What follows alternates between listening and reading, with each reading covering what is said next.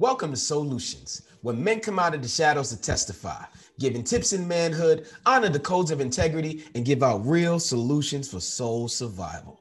Today, we have on the show a universal soldier in communication, a veteran who understands the value of being a servant, a go-getter, an entrepreneur, a man who manifests his words and follows by action. He's an example of our community values, elevating people to be their best and brightest together.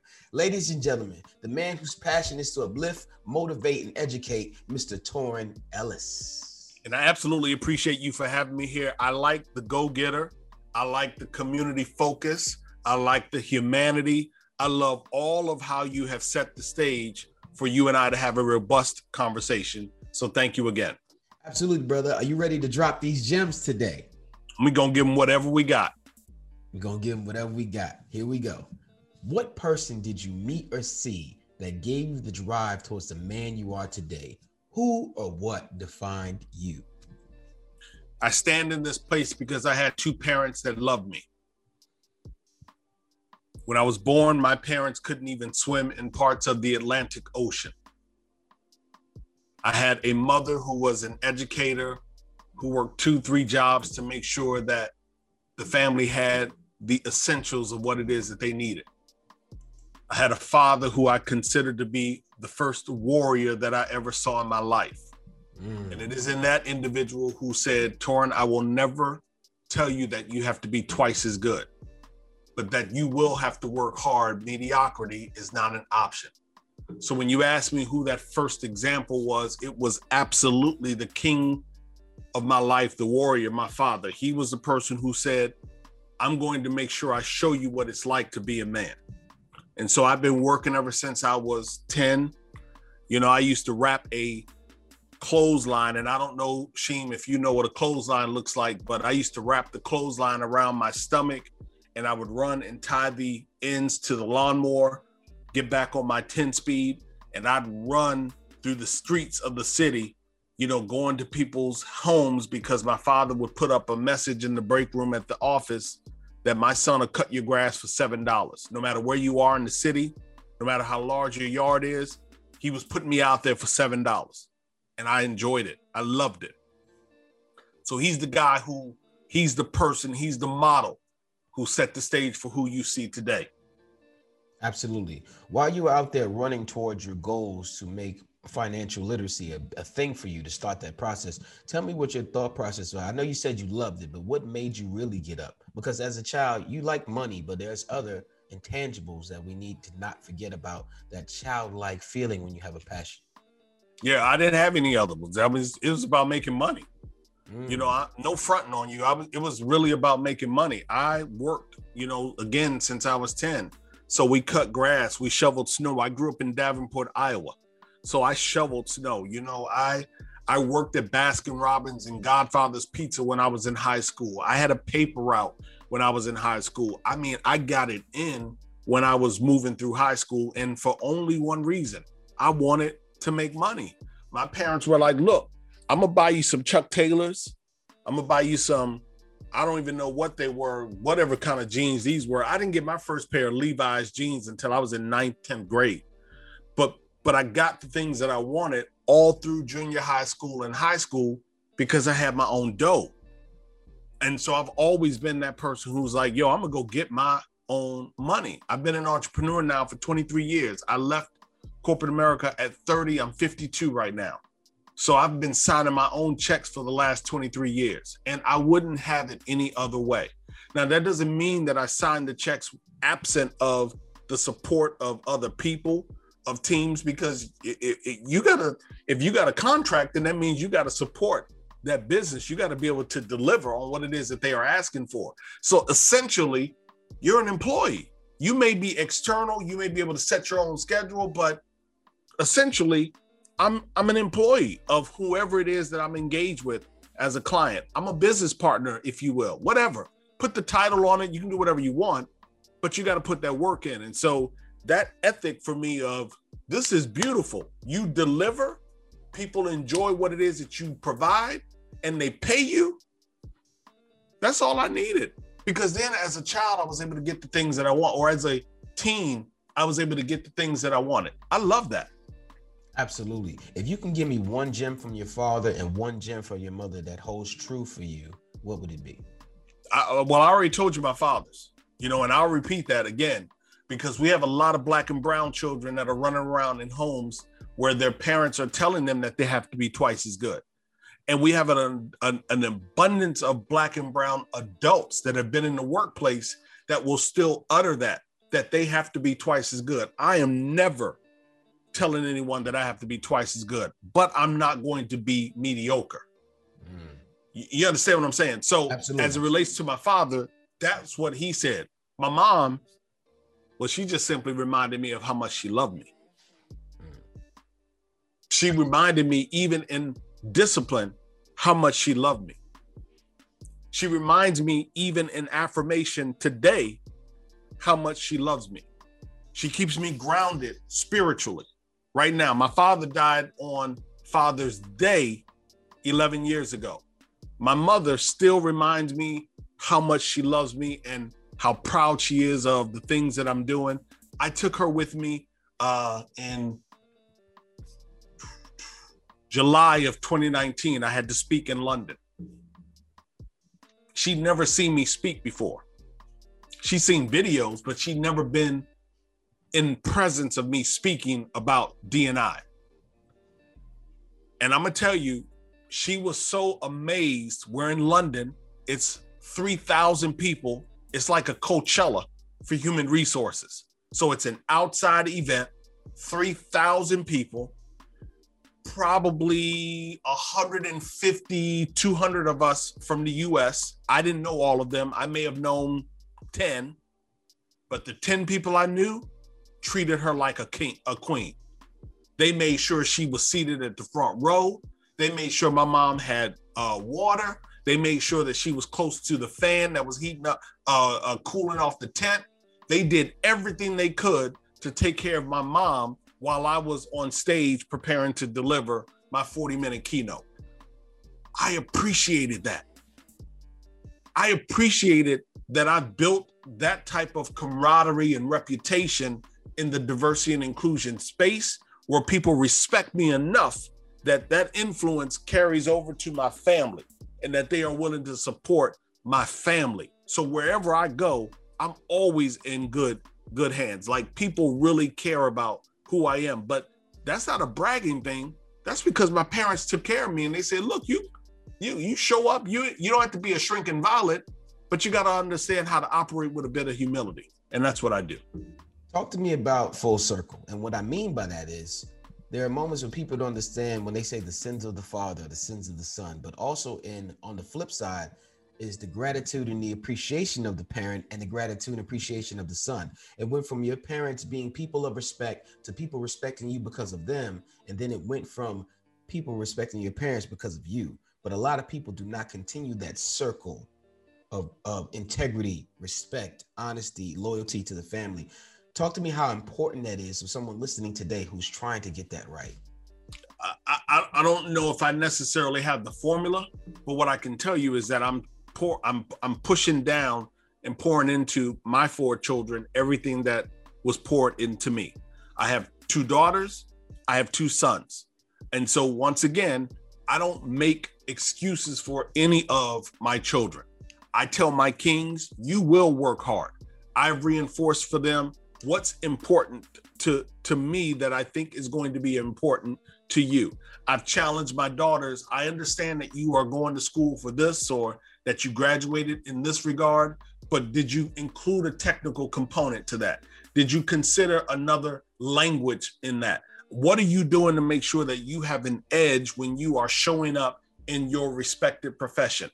Teaching them that they have to operate with love. And I tell them all the time, Sheen, and I tell people this, 2 of the most powerful words in our lexicon are love and process. If I love you, then you're not really questioning how it is that I'm delivering, the intensity in which I talk. If I tap you on the shoulder, you know that that's probably out of love because you feel like I love you. If you don't know that I love you, no matter what it is that I do, no matter what it is that I say, no matter how I move, how I operate, you're questioning. You got to process Is Torrin doing this for my best interest? Is he really looking out for me? Does he absolutely care about my family? Is he really telling me the truth? Is this really an opportunity that I should pursue professionally? Am I setting myself up to win 4 years from now, 5 years from now? You got to process that. So I tell people all the time, two of the most powerful words in our lexicon are love and process. And that's what I give to my children every single day. Absolutely. We appreciate you sharing that with us. Do you have a vision board? Not at all. Talk to me about goal setting. What is one of your apex goals that you achieved and one goal that you're currently chasing? A goal that I have achieved. I'd say in 2014, I did a film project, or maybe it was 2015. I did a film project, and I said in that film project that I wanted to have one of the biggest global voices in diversity and inclusion. I think I've done that. So that would probably be one that I've achieved professionally. I would say one that I want to achieve and still chasing is I want to be in a position to be philanthropic, bigger than I am right now. So right now, and I don't like to talk about it because it's just something that I do, but I make sure that no matter where I show up, if I'm behind a microphone and I'm being compensated, I make sure to give back to an organization founded by a Black woman. It's Aura Lee Cancer Research Foundation down in Atlanta, Georgia. Every single time I speak, a donation goes to Aura Lee Cancer Research Foundation. I want to be able to multiply that philanthropy, that philanthropic effort in a way that is far beyond even what I think I want to do. I don't even know well, let me just say it like this. I know what I'd like to see happen through the work that I'm doing. I want to make sure that we open up doors for young Black kings and queens, and that we make space in corporate America for people with disabilities, and that folks that are transgender and on that LGBTQ spectrum can show up in the workplace and be the person that they are and contribute and innovate and not fear being their whole self, as we so casually say in our dialogue. But philanthropically, it's going to take a whole lot for me to get there. Case in point, I just read that Jeff Bezos has given away $1.6 billion in like the last decade, maybe 15 years, something like that. 1.6 billion. And that his ex-wife has given away $6 billion just last year. I want to be McKinsey. I don't want to be Jeff Bezos. I want to be in a position to give away a lot. I don't want to hold it. I want to be in a position to give away a lot. So that's the goal that I'm chasing. Absolutely. And on the road of your goal chasing, you spoke about the lexicon and the two words that are most important. But what type of affirmations are you telling yourself to keep your frame of mind going while you're on this journey? Bad will be the day for any man when they become absolutely contented with the thoughts that they are thinking, with the deeds that they are doing, with the life that they are living, when forever beating at their soul is some great desire to do something more, to be more, to give more, to live more, because after all, they are a child of the Most High God. That is what I tell myself. Absolutely. I love that, brother. I love that, how smooth it came out. And that means it's forever been practiced and it's forever embedded in your heart for your soul to be aligned with the codex of your mind. And I like that a lot. Along the affirmations, along the road, along the hard work since you were a young boy, tell me, along this journey to better yourself within love, within the process, to grow your mind, to be who you are, what did you sacrifice? A lot.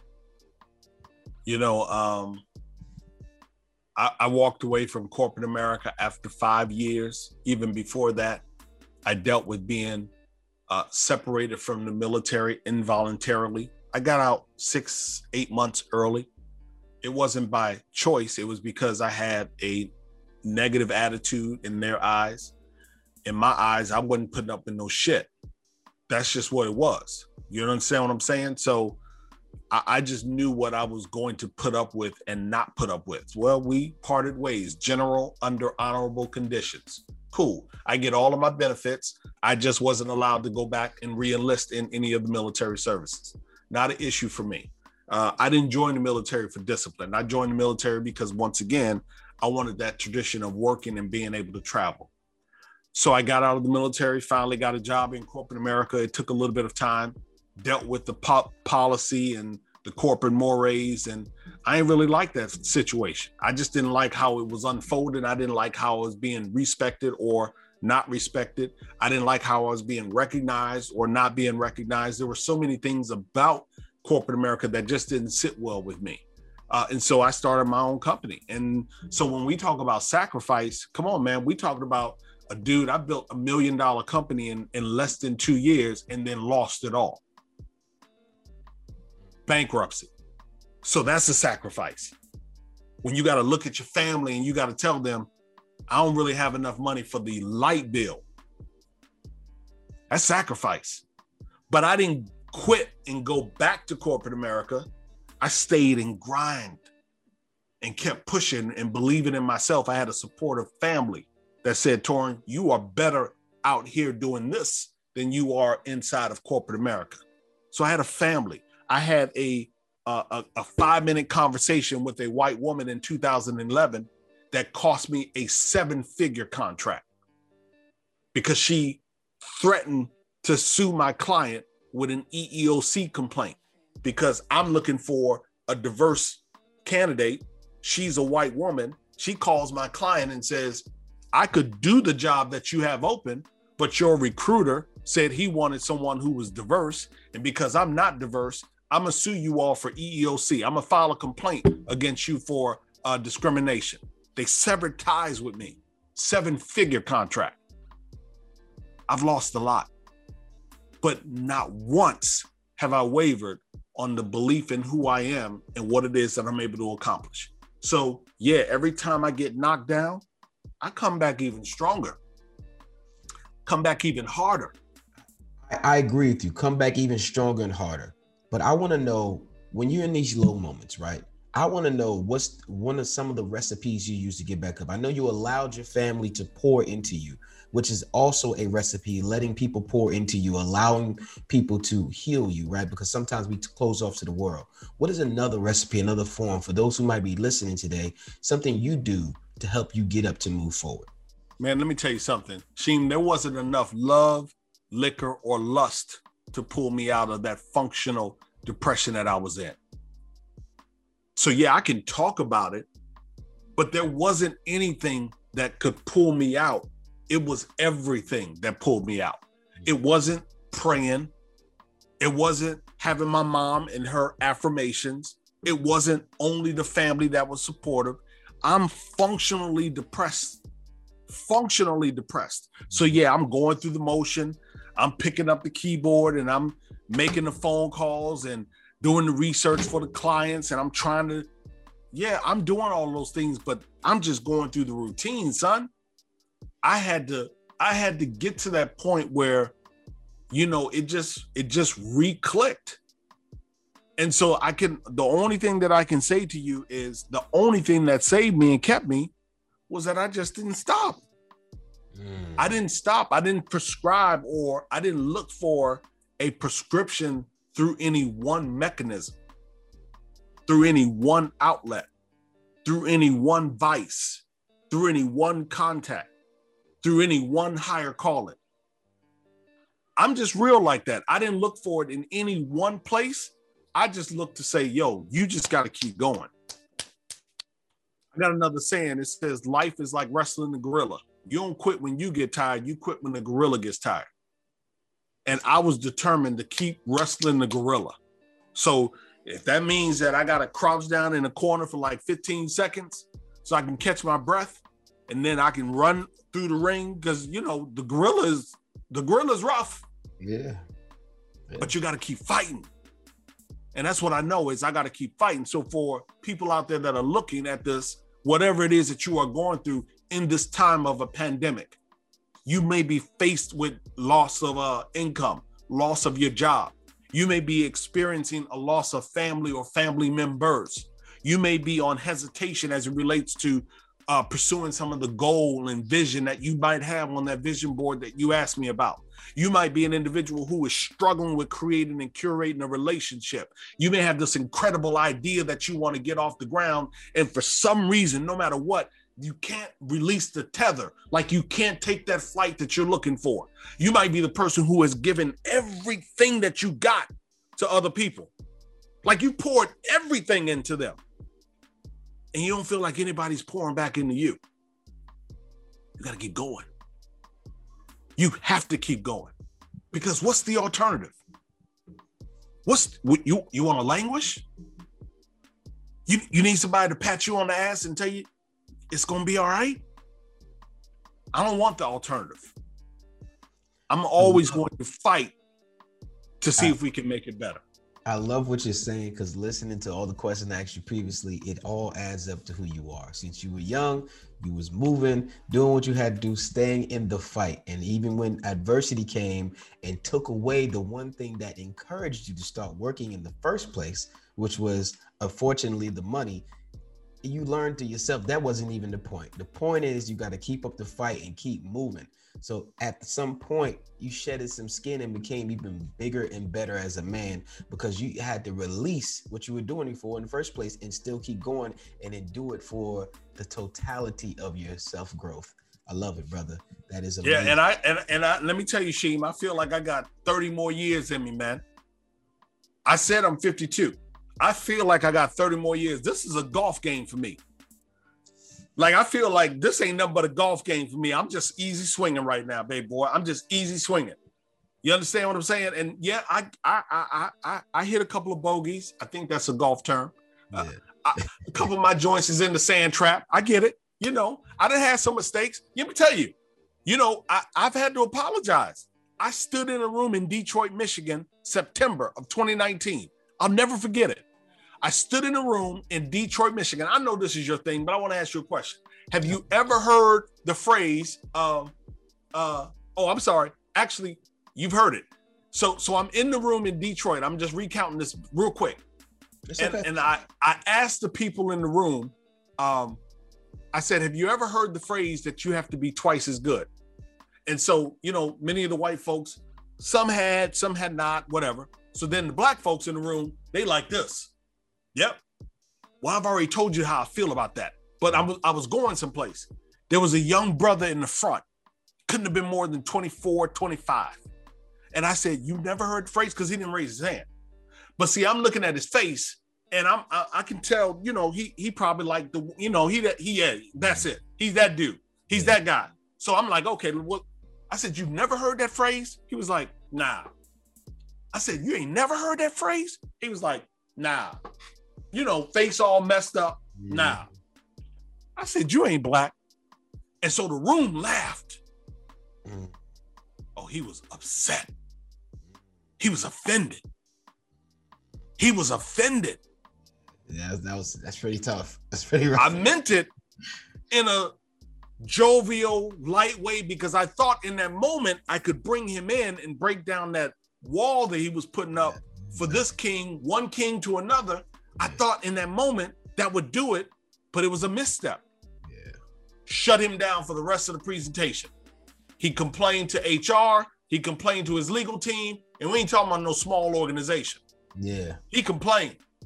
They wanted their money back, everything. Now, of course, I was like, you ain't getting your money back. Because you already did your survey, and the whole room was on 10. They were on full tilt the entire time. Your recruiting team loves me and wants me to come back. So we already know that we rock with value. But the point is, I understand how the young brother feels. Yes. So I'm going to make a donation to a nonprofit of his choice. I want him to know. I'm going to give a public apology to him and to the broader audience. So those are the things that I'm going to do, because it wasn't my intention. It was the impact that those three words, you ain't black, had on him in that moment. So trust me, this work doesn't come without making missteps and falling on your knee or your face and scraping. I make some mistakes, but I'm going to keep going. Sheem, I'm always going to keep going. Absolutely. How important is it to leave where you're from to develop yourself to where you're going? I mean, I think it's incredibly important. I'm always reading. I don't know the statistic anymore, but when I used to speak in high schools around Baltimore in the 2000s, there was a statistic that said that the average adult does not read more than 4 books after high school. 4. So I make it a point to try to read a book a month, sometimes 2. That's my learning. I make it a point to try to meet new people that are absolutely foreign to me, have nothing to do with diversity and inclusion, but they can deposit something from their vantage point, their business acumen, their ability to connect, their overcoming adversity. So I make it a point to try to get proximate with people who can continue to enrich me through their experiences, because all of that helps me figure out, listen, you ain't got this whole thing figured out. You don't have it all figured out. So there are a number of touch points that you should be tapping into if you want to continue to evolve and be a better man in the work that you are doing, in the family that you are growing, and in the children that you are trying to support. Absolutely, man. I appreciate that comment you made. And I just want people to understand sometimes you got to travel outside your diaspora to get a larger circumference of what you're doing, a larger train of thought. And it adds different things to you, adds value to you for you to be more of a creative or a duplicator, whatever frame of mind you come from. I have this question here that I just recently added. You're going to be the 9th man I asked this question. Now, I would like you to do 2 things for me in this question. I want you to tell me if it's too intrusive that I should take it away and it should no longer exist in the interview. I'll probably stop at 10 men, but right now I'm at number 9. This question seems to me a little bit intrusive. If you don't want to answer it, you do not have to. Are you ready for the question? Let's go. What was abusive to you that you thought was love? How did you recognize it, and how long did it take for you to accept it? What was abusive to me that I thought was love? How did I recognize it? And what did it take for me to accept it? What was abusive to me that I thought was love? Me. I was abusive to myself, man. When I was running through my 20s, it wasn't nobody that I wasn't knocking off. So I probably thought that my sexual encounters were love, were like, I'll use the word like, love, whatever. I enjoyed them. I enjoyed doing them. I enjoyed my days in the military, in the Philippines, going to various countries, just having a good time with women. So we're talking from 18 up until, come on, man. So I had to learn at some point,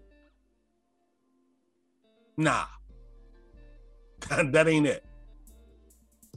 So I recognized it on my own. I recognized that. And that's why part of what I said in the beginning, there was not enough love, liquor, or lust that could pull me through that functional depression. Because when I was depressed and losing that 7-figure deal, you sit back and you say to yourself, man, please, I can just go out here and do some of the things I used to do. I used to steal cars when I was growing up at some point. And I ain't stealing the way that you thinking about. See, I've always been smart. I used to steal credit cards when I was growing up. I ain't stealing the way that you thinking about. I've been smart all my life. So I may not have a college degree or have sat through 4-8 years of school. But trust me, Torrin was always able to get the things that he wanted. Whether I purchased them or stole them, but I got what I wanted. So I had to recognize when I was when I lost that 7-figure deal, I can't resort to who I used to be because there's nothing good in that lifestyle.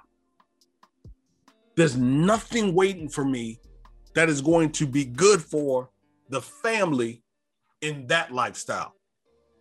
So part of that coming out of the depression and pulling from various places, like I said, that was by design, because I knew had I not pulled and tried to stay positive again, and if I would have just said, let me just go do it the easy route,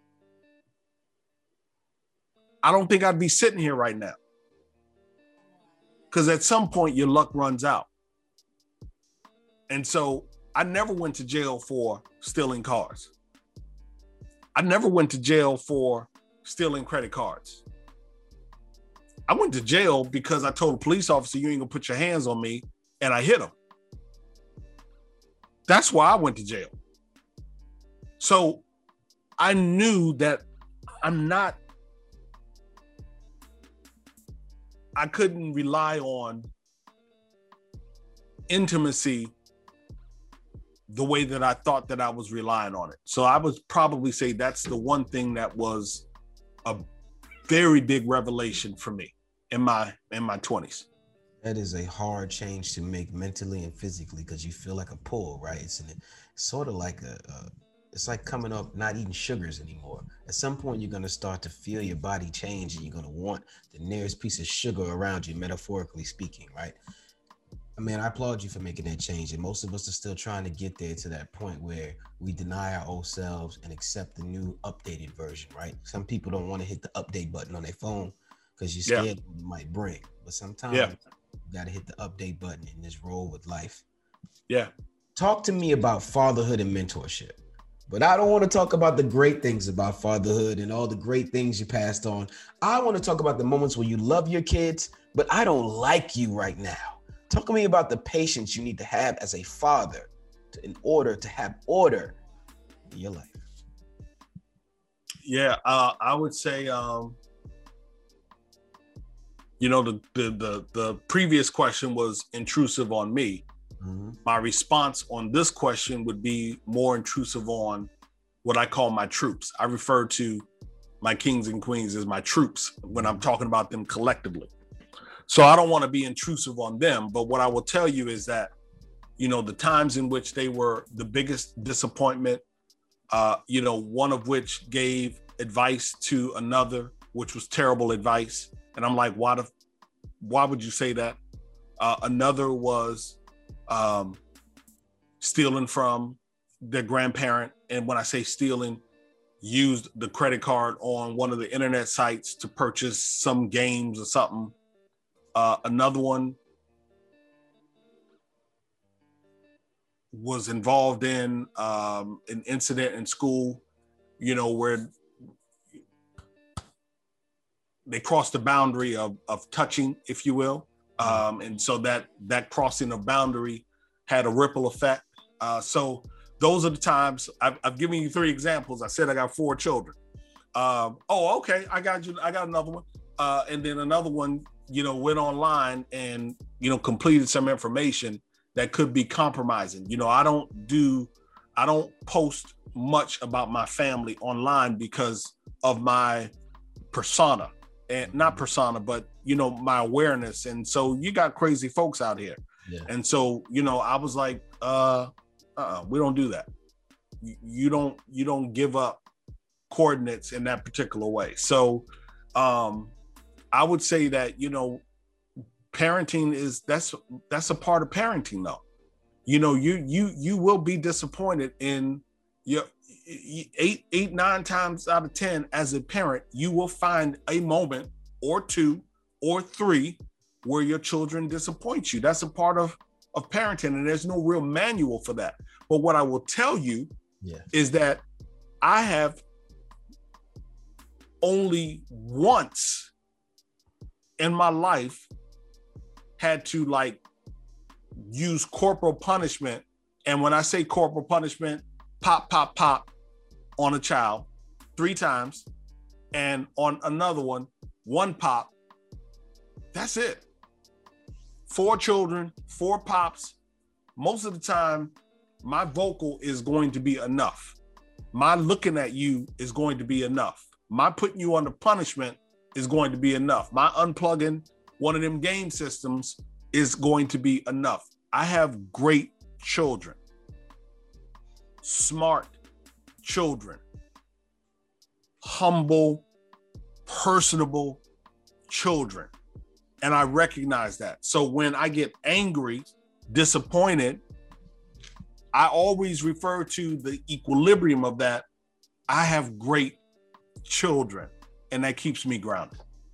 Absolutely, brother. I thank you for giving the balanced answer, because a lot of people out here living in their emotions when they speak to their kids as if there is not a growing factor within those children, as if they wouldn't know. Sometimes, me growing up, we had friends and family, they find a credit card on the floor and they think it's just gold, right? Because you honestly don't know where it comes from. Like sometimes there's an ignorance there, right?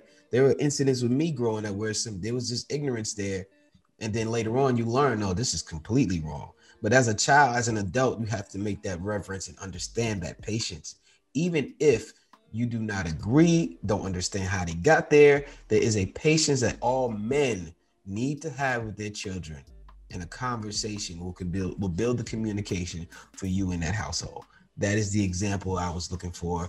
Thank you for giving us that topic today. Now, I want to touch on another subject that I think is not talked about enough abroad, as in a totality with our community and the surrounding communities. I have a question for you that I like asking and I like hearing about. It's a little intrusive, but it's fun. You really don't have to answer it, but I really want to talk about the aura of it. Did you ever get a sex talk? Who or what gave you sex education?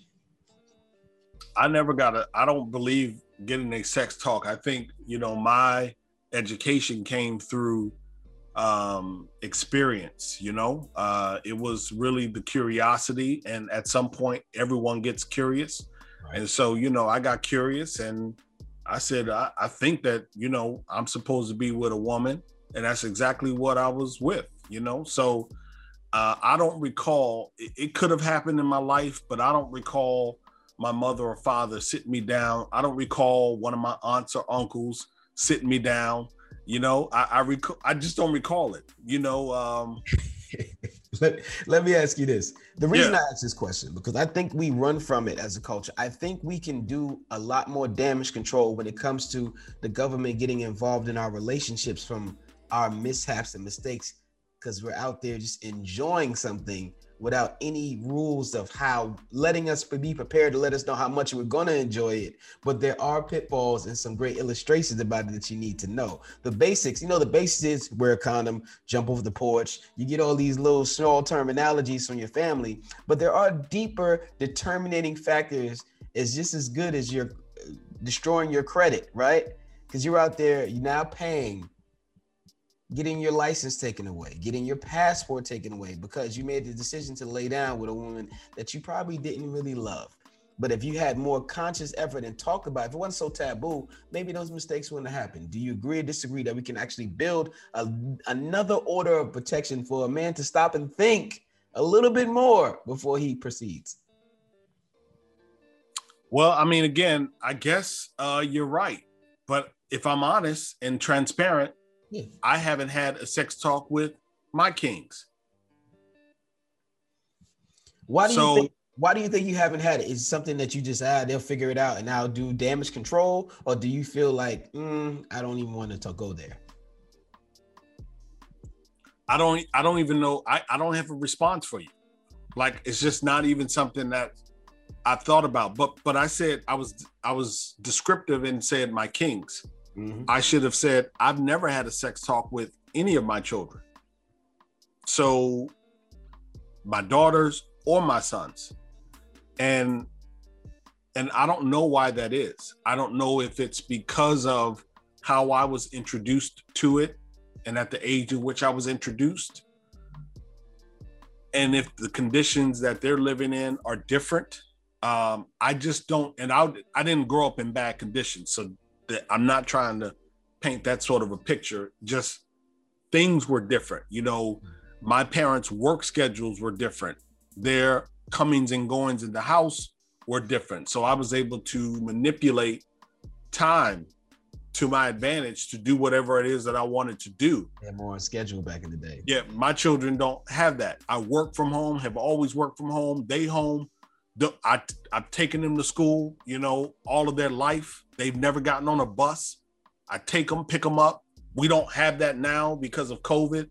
So their opportunity to be able to move in ways that I was able to move, they ain't got that. So I don't know if I haven't had it because of conditions, because of avoiding it, but you make me think about that. I would say to you that I believe that we would be better as a people if we did not make some of the mistakes around starting families as we may do. I will say that. Yeah, I think sex is fun. I think it's great. I think sometimes people need to go through whatever phase they need to go through. But I also feel there's another level of responsibility that you can actually give thought to, just to prepare you for where you're going, to understand where you're at, right? That's all I want people to understand, where this could go. And it might give you a pause, or you might just proceed and the primal effect in you. You never know. It depends on who you are, right? It's subjective. But I just want to have the conversation to the point where the communication on both sides, it's like, okay. And then I feel we'll lower the numbers of us funding the government as much as we do in our community. That's my overall thing. We fund the government a lot from our personal encounters. It happens. No, you're absolutely right. And I guess when you say that, Sheen, when you say funding the government, are you saying like child support issues? Yeah. Okay, got it. When you said passports and license, I wanted to make sure I knew where you were going with that. You're right. Yeah, it slows. Since this is a man's show, I'm not taking away from the women. I'm not even here to discuss the women's part, but for the man, there are traps out there for you that are laid for you that you need to understand. And sex is one of those things that can lead to a long-term documentation of your finances. So let me challenge you for a second, because I don't know who your listeners are, or I don't know who your listeners and viewers are. But the assumption is that most of them are of a certain age, 30 and above, 35 and above. So are you telling me that you feel like this exchange right here is prevalent in that 30, 35 and above age? Or are you telling me you're capturing this content because you're hoping that your viewer listener will share it with their sons, their nephews? Answer that for me, because I'm very curious. I am telling you that because all the questions that I ask that are not intrusive, that are just an abundance question, full circle, I just want you to think about it. And you will determine whether you need to activate that part of your brain. But now that isn't aware to you. It's like the internet, right? The internet has everything. But if you don't think to type it in the search engine to look for it, then you'll never know about it, right? So I just want to bring it to light where whatever adaptation or piece you take from this conversation, I know people won't take it as a whole, but if they get a piece of it, they might start to question what is best for them subjectively in their lives and their situations, to where now the conversation is at least started in any age group, right? Okay. From grandparents to talk to their kids about talking to their grandkids. It just could be anything from the conversation just being started. I'm not trying to control the situation, but it is a situation where I feel at the end apex of what I'm talking about, there's a lot of men suffering in the dark from decisions they made in the dark. Yeah. And I feel we can't change all of that, but we can start talking about it and being there for each other, because there's so many people who have restrictions on them for something they did they thought was fun. Yeah. Yeah, so no, you're absolutely right. I just want to talk about it. And maybe you would say, look to your brother on the right or left and you say, hey man, you all right? Yeah. What are you doing today? You sure you should still be messing with that? Do you see what type of person that is? They might end up doing this. And now it changes the narrative where a person's life could be headed. I got you. Life they're bringing up with them. I got you. Should there be a basic training program amongst men a level of education given in the community outside of the school system, outside of the church, outside of the Boys and Girls Club, outside of in the community, where we teach financial literacy, communication, how to change a tire, how to change a tie, gardening, general wealth building like stocks and real estate, speaking with the elderly with intent. Do you think we can ever have anything like that formulated in our communities where we reach one, teach one from each other? You being the man that you are, the specialties that you have, if we lived in the same neighborhood, you would then, as the man of my household or the parent of the household, give me tips of what you're doing. And then we have a conversation flowing through the neighborhood where we have on maybe during the week, we have flea markets with our kids selling products and teaching financial literacy. We're doing stuff together and making it fun for the kids to say, hey, stocks are cool. Hey, working hard is cool. Well, we develop this characteristic in them where we can, because real people that work hard rarely watch television, but we allow our kids to watch much entertainment and television want. But like your father did, he sent you out on a mission early to understand that this is how the world works. So, I mean, I know people can do it individual households, but do you think communities could ever get together and do that? Yeah, well, I'm going to go back to my father, but he didn't take television away from me. And I'm saying take it away. He just gave you something. But what I'm saying is when you use that example, you say he taught me this and, whatever, but I'm stressing he did not take television away from me. Right. And so even you're right. Many successful people or hardworking people don't have time for what we would consider to be shenanigans. It could be television. It could be social media. It could be whatever. Right. I try to find time to, now I don't watch a lot of television. I don't. But to the question that you asked around this basic protocol, basic training, it does exist. Like there are mentorship programs in almost every Alpha, Bravo, and Charlie city in the country. You might not find it in, some of the very smaller cities, but I mean, I can't imagine any large city, one of the three, where you don't have, forget the cities. I think the fact that we know how to navigate life. Like we may not be the best around stocks and bonds, but we know that we have to do some saving. We may not be the best around, professional or business acumen, but we know we got to get up and take our ass to work.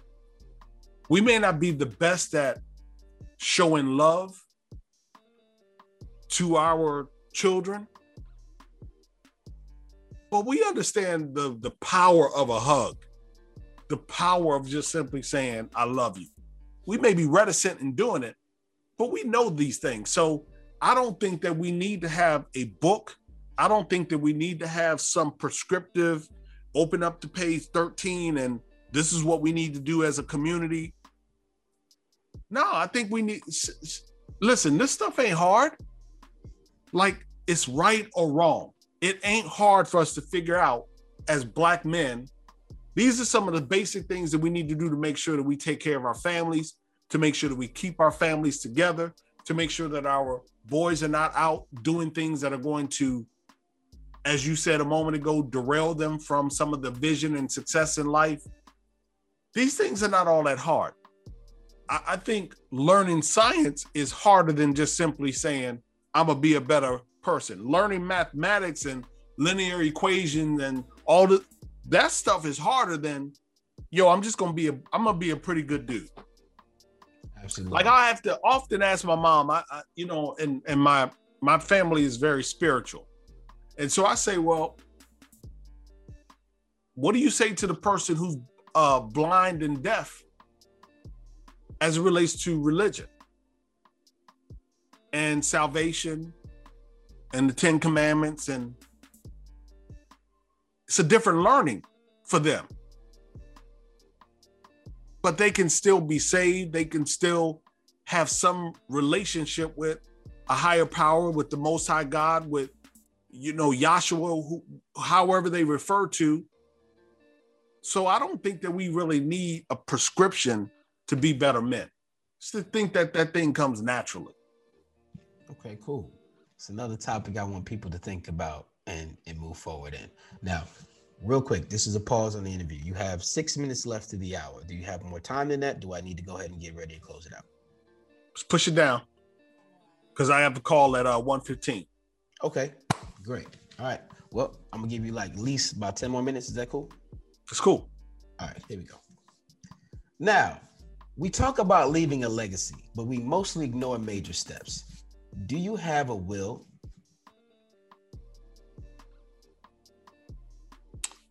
Yep. 2 of them. Boy, I got 2. The first person to say they got 2. Excuse me. So, talk to me about why do you think the conversation of having a will within our culture is a taboo thing? Because we ain't got shit to give. Is that it? What about insurance and trust? No, you listen. I mean, that's just real talk. I'm not being negative. I'm saying when you look at the average Black family, their wealth is insignificant. They don't have shit.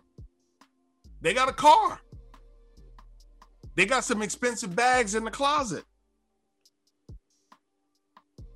So who's sitting around with an attorney thinking about how we gonna divvy up some bags, some shoes? You think we're kind of changing a little bit? We're starting to get our financial literacy together, so those conversations will be something in the future. Yeah, I mean, I do feel like we are, and that's not, that's not everybody, because there certainly are there are a number of people that do have something, but I'm looking at the larger number. The larger number does not have. I remember vividly, December 2018, Boston Globe had a series, front page of the 7-part series. It said, "Is Boston racist?"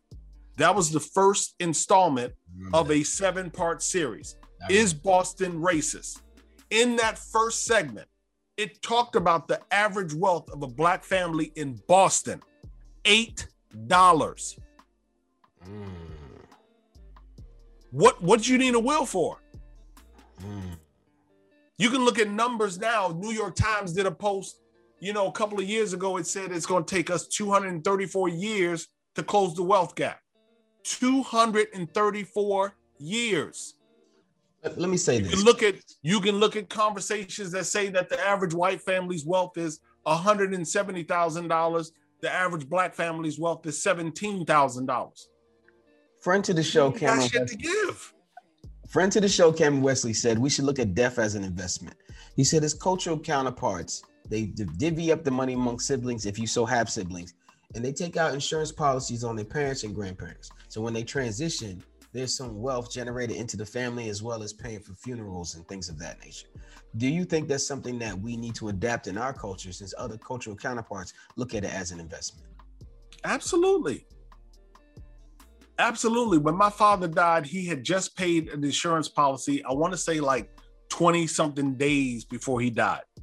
So when we found the policy and reached out to the company, they were like, we can give you back the premium he just paid. The premium, that one premium payment. That was it. He didn't have insurance on himself, nothing to pass on to us, nothing. And I'm not angry at him for that, but he had nothing to pass on to us. Yeah. I have insurance on everybody in my family, to include my grandchildren, because I want to make sure that we put the ones in position. I don't want to benefit from it. Although I have benefited from having it, I want them to be able to benefit, and then them to benefit, and then them to benefit. That's what I want to see happen. So yes, we should have insurance on ourselves, on our children. Yes, absolutely. We got to change this conversation. And I get it. Inequity in terms of compensation in the workplace, lack of promotion and extension inside of the workplace. Now you back in my sandbox. Why does Torrin do diversity and inclusion, equity, and belonging consulting? Because I want to even the playing field. I know that if I put Sheem up against his counterparts, many times Sheem is gonna win. You just got to give that brother a chance. I know that if I put young ladies, give them a shot. Pay them the same thing that you're paying their white colleagues and counterparts. Right. Put them on equal footing so that they can make investment decisions. Right. So yeah, I absolutely feel like we should be in a position to make some different decisions, but I also understand some of the constraints that are present that prevent making those decisions. It's a sacrifice. So I get it. I'm not being negative when I say we ain't got shit to give. We ain't got shit to give. Absolutely. I agree with that. I hear you. As a husband, now I got 2 questions for you that I'd like you to answer very tight so we can get everything to go within our time frame here. As a husband, this is subjugated towards you, and I just like you to answer the question and give your answer why, and we're going to move on as quick as possible. What do you mean by that? As a husband, would you rather have a great woman or a great wife? It's one and the same to me, and I got both. Hey, that's the answer. Then, hey, that's your answer. I have nothing to say about that. I appreciate it. I came up with something called operating at 100%. And what I mean by that is I took 5 categories: purpose, health, confidence, money, and knowledge. Again, I repeat: purpose, health, confidence, money, and knowledge. I gave them 20% each. Write them down every day. I give myself an average within those 5 topics, and I give myself a sum at the average at the end of the week to see how much of 100% I've been operating out of. Again, it's purpose, health, confidence, money, and knowledge. Purpose meaning you're working your purpose every day, you're doing what you need to do and putting in your work. Health means you're eating right, mentoring, working out, meditating, exercising. Confidence, you're doing without any fear, any intimidation. Money, you made little money, saved little money, invested little money, gave to a charity. Knowledge is that you're taking in some new information and grew from it. So I ask you, Mr. Ellis, within the last 24 hours, how much of 100% have you been operating out of? 100%. Yeah, I mean, I don't understand what's hard about it. I show up I'm sorry, I caught myself. I show up every day. So I'm operating at 100%. And even if I'm not showing up, if I start my day at 12 p.m., because that's what I want to do, like if I want to get up in the morning and absolutely not do anything, like a couple of days ago, I got up, did 1 phone call with some folks in London, took a shower, went to the gun range for 2.5 hours. That's what I wanted to do. I'm at 100%. Absolutely. So I show up at 100% almost every single day when I rock and roll. I just love your confidence. I love the facial expression you give when you answer. It just reminds me of being in New York City and the people I grew up with, how confident we are when we speak about anything about their lives. And it just makes me laugh and smile because it's reminiscent of how I grew up. Thank you, sir. You are now part of the Silhouette Boys Club. It is people like you who move in the shadows to help people like me shine. Now, before you go, we love to get referrals for the show. Do you have any man that you think will come on this show, love to answer these questions and extend this conversation in manhood? Yeah, so I want to make sure that you connect with my dear friend Ron Thomas over in Dubai. He is in your neck of the world. I want to make sure that his voice is heard, and then I'm sure I got a couple of more folks that I'll probably send your way. You know what? I was thinking about that. Ron Thomas could be my first live on-site interview. Me and him could pick a nice location and sit down and turn the cameras on for real and really get the first interview outside of this virtual diaspora. We got connects all around the world, bro. I'm looking forward to talking to any man that wants to answer these questions from all around the world and really diversifying this conversation so we all can put these experiences in our tool belts and learn from them. Before you go, is there anything you like to say, anything you're doing that you want people to know about or express any feelings today? Now, I mean, you can find me online, TaurinEllis.com, or across all of social media at Taurin Ellis. That's it. For those listening, you can reach me at solutionsformen@gmail.com to be a guest on the show. Also at Sheem1 on all platforms. Let's continue this conversation on Facebook, Instagram, Twitter, Clubhouse, or in the street if you see me. We end today's show with a quote from Dr. Miles Monroe. True success is not measured by how much you have done or accomplished. It's not compared to what others have done or accomplished. True success is what you have done compared to what you could have done.